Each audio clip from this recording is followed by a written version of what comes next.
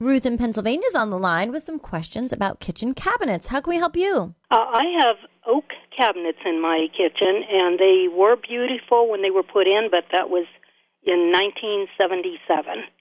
Okay. They're getting pretty shabby looking. What do I do with them? Well, in keeping along with the natural wood, depending on what, and you said it's a light stain currently? Yes, it is. Do you want to stay in the light family or do you want to go darker? I think I would like to stay in the light if I could. Or would you think it'd be better to do the darker? No, it just depends on how you like it. You know, the darker could be a little bit easier to achieve with a few less prep steps. But if you want to stay in the light family, I mean, you're definitely going to have to start with a good cleaning. And then I would start by sanding them down. Not a tremendous amount, but enough to get the sheen off from that top layer of the stain or whatever that finish is and get you to some raw wood and to a uniform layer of it, actually. And then you can go ahead and apply the new stain. And, you know, it's really best to do all of this while everything is down. You want to take the cabinet doors down, and you want to make sure you label which door came from which cabinet. As much as they are supposed to be set in the same exact locations, you know, something could be slightly off. So you want to make sure that as you take each one down, you put a little piece of tape on one and say like 1-1 or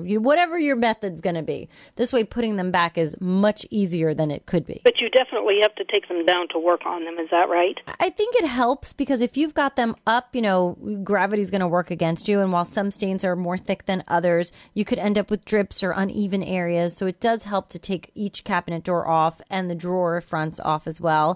And that will help you just to achieve a more professional finish, I think. Okay, that sounds good. And then what would you do? What kind of finish would you put on them then? Well, it really depends. So if you want to stick with just the natural look, you're not going to put any tinted color in. You want to use some sort of urethane, and the oil-based ones work better. And you want to make sure that you get one that some of them will say non-yellowing, because for some reason in the kitchen with the high moisture content in the air, the finish will tend to yellow. And then you can get one that has a satin finish or a glossy finish, whatever you like it to be. Yes, I believe mine was satin. Yeah, satin's actually quite lovely. But you can also, there are some stains that have a finish built into them. So if you're looking to put some sort of a tint into it, you can pick one that already has the finish built in. Now, those are going to be sort of like a one-coat wonder. You put those on, you don't wipe them away. You kind of have to really be careful with how you apply them so you get a uniform application.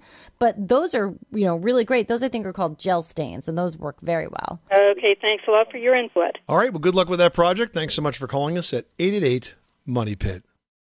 Without the ones like you, who work tirelessly to keep things running, everything would suddenly stop. Hospitals, factories, schools, and power plants, they all depend on you. No matter the weather, emergency, or time of day, you're the ones who get it done. At Grainger, we're here for you with professional-grade industrial supplies. Count on real-time product availability and fast delivery. Call, click Grainger.com, or just stop by. Grainger, for the ones who get it done.